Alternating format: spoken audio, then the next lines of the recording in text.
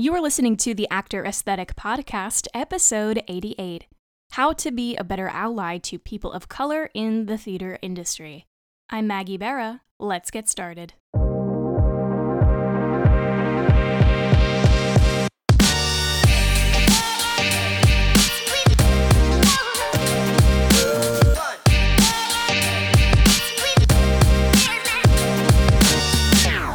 What's up, everyone? This is Maggie Berra, and welcome to another episode of the Actor Aesthetic Podcast, where I take you behind the scenes of the theater industry. The Actor Aesthetic Podcast is produced every single week for your enjoyment, and show notes are found at actoraesthetic.com/podcast. You can also follow me on Instagram at Actor Aesthetic, or join our Facebook group, the newly named Actor Aesthetic Alliance. All links are in the show notes. Let's get on to the show.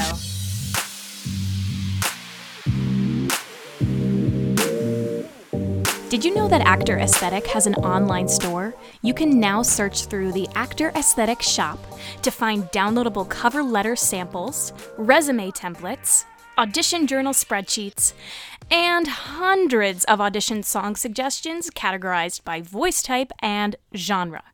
Level up your audition game and go to actoraesthetic.com/shop. In light of recent events and in support of the Black Lives Matter movement, I found that it is incredibly necessary to have this conversation with you all today. If you follow me on Instagram, you know that I have been active about this issue on social media, because not only have I been born into privilege, but I also have a platform that needs to be used for change right now. Today we are talking all about how to be a better ally to people of color in the theater industry.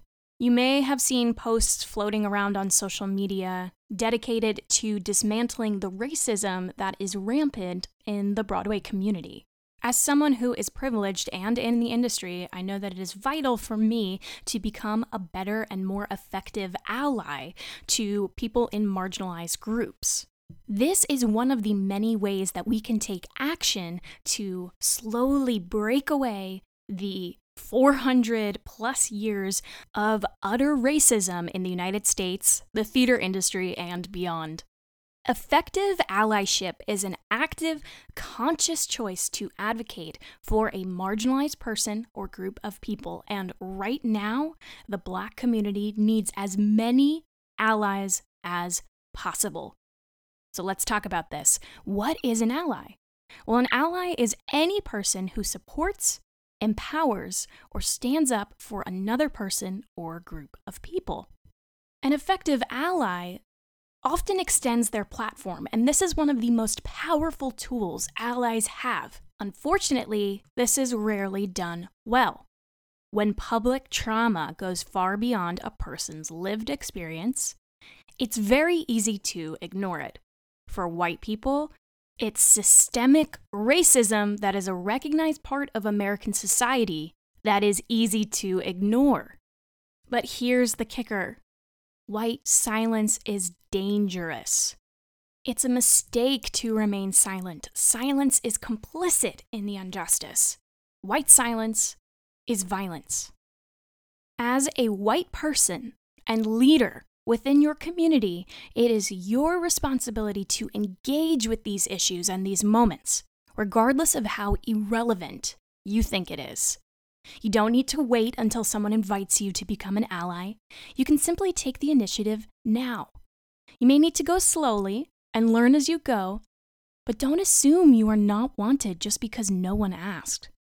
I understand that you can think engaging with these issues, especially at a job where you are working as an actor, can feel like a mistake. But that is a beneficiary of white privilege. Today, you might also be paralyzed by the fear of not doing the right thing, or not saying the right thing, or coming off tone deaf. But that fear is minor in contrast to what your brothers and sisters of this community go through on a daily basis. Institutionalized racism is a white problem, not a Black issue or a brown problem. This is white people's mess. These are not radical issues. These are central, mainstream, and urgent human rights issues. So what do we do? Number 1, recognize your privilege. Understanding your privilege is critical to understanding how race and racism can impact the trajectory of one person's life. So if you've never been the minority in a production, you've never had to question whether you were cast simply for diversity's sake, you've never had to fulfill roles written in a racial stereotype, you've never been asked to act more of a racial stereotype, you've never had to shorten a list of dream roles due to the sake of how they've been previously cast, and you've never had to deal with comments about race existing in the time period and location of the show you are in, you are privileged. Privilege is simply unearned advantages that someone receives by identifying or being born into a specific group. People who have these advantages have not earned them due to their own hard work, but rather their affiliation. It's also important to recognize that privilege often oppresses certain groups. You probably hear the phrase, check your privilege, a lot. But privilege is not very visible to its holder. It's merely there. It's a part of the world. It's a way of life, and it's simply just the way things are. So I encourage you to ask yourself some of these questions. When was the last time you had to think about your ethnicity, or race, or gender identity? What provoked you to think about it or acknowledge it?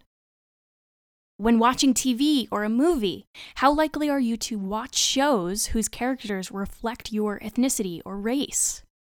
When using social media, how diverse is your feed? How diverse are your friends and followers? How diverse are those that you follow? How diverse is the community in which you live? How do you feel when you're in a community that is different from your neighborhood? These are questions that you can seriously ask yourself to help you better understand your privilege. Number 2, learn about each other's cultures and histories. If you want to be useful to the people of the Black community, you should learn something about them. History, beliefs, strengths, how its people have been oppressed. But number 3, do not ask for guidance from people of color. In this moment, the focus is on racial equity, particularly for Black Americans. But no matter what the social issue is, white people cannot expect people of the Black community to give their advice or thoughts or feelings. This is not their responsibility. To be honest, this is the first time that I've ever recognized this. But I encourage you to do the same. If a person of color does offer their perspective, recognize what this is. A gift. So listen. Number 4, look for and share resources. Many news organizations, experts, etc. are gathering resources and sharing them. When it's done well, these are very helpful tools for you to provide value without positioning yourself as an expert on something you are simply not. You don't need to be an expert on this. That's okay. But you can educate yourself, and the internet is happy to help you with that. In the show notes, I will be sharing some resources that I've found incredibly helpful during this time. So if you're looking to read more, please check these out. Number 5, build a culture of dialogue. Talk with your friends, talk with your coworkers, and more importantly, talk with your family. If you're not sure where to begin, my friend Christina has built an incredible document to use as a resource to send to your extended family. It's a letter that she herself has sent to her family. Feel free to use it as a way to open the conversation up with your family. I have attached a link to that document in the description. Number 6, stand up to and report racism in the industry. Again, I understand why this may be a concern to you. Perhaps you don't want to lose your job. Perhaps you don't want to be quote-unquote blacklisted from the theater community. There is simply no time to fear this anymore. Our Black brothers and sisters are already starting a dialogue in which they are reporting racism outwardly on social media, on their platforms, wherever they can. Support them, stand up to racism, and don't let it happen on stage and off. If you're in a show and you hear or see a racist comment being made, please feel free to report it to your stage manager. If you feel comfortable and you're in an equity production, definitely report it to an equity representative. There are ways you can also anonymously report this information. ReportRacistTheater.com, otherwise known as Report Racism in Theater, documents racism, racist ideas, and racist policies happening in the theater industry and at training institutions. You can report anything from "I know that's racist" to "I'm not sure," and in the case of "I'm not sure," trust your gut. It is more likely it was, in fact, racism. Feel free to share what you are comfortable sharing. You can use your name, an alias, or simply be anonymous, but you can report this information to this site. Do what you feel is right, but don't stay silent. Number 7, we can't always get it right, so get help. As an individual, you can accomplish a lot as an ally, but there are some bigger goals you simply can't accomplish by yourself. You might be much more effective if you work in a group with others. For example, you can organize a group that is committed to thinking about race issues and working to end racism. In such a group, you can support each other to become effective allies and set goals to work together to handle racism in your community and make the community more aware of race issues. If you're on Facebook, there is a fantastic group that was recently established called Artists for Anti-Racist Accountability. This group is a platform to empower and encourage empathy, understanding, change, and an ongoing commitment to activism in an effort to dismantle racism and systems of oppression, affecting Black, Indigenous, and people of color. This platform serves to provide a safe and respectful space to allow individuals to hold themselves accountable while utilizing the resources shared by other members and to continue to grow in conversation and activism. Within a few hours, this group grew by the thousands and is continuing to grow and share incredible resources. So again, if you are on Facebook, check this out. Lastly, number 8, create the space, get out of the way, and listen.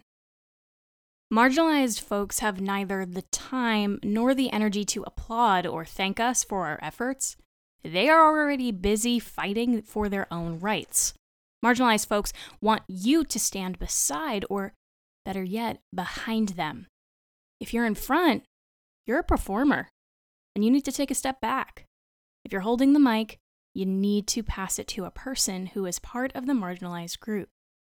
The work of an ally is to amplify the voices of the marginalized, not speak for them. So think deeply, speak openly, and make the space and get out of the way. I myself am trying to amplify the voices of the Black community. So if you are listening today and you are a member of the Black community and also the theater industry, and if you have a story you'd like to share with us using my platform, please send me an email at maggie@actoraesthetic.com.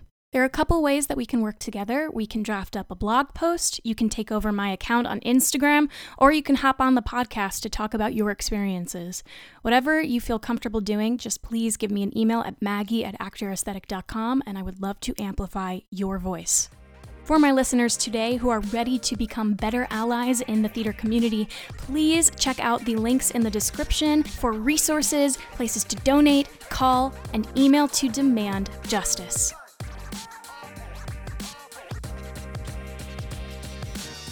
If you've enjoyed today's episode and you found it helpful, I would love it if you could screenshot it, tag @ActorAesthetic, and share it to your Instagram stories so that I can see who is following along with me there.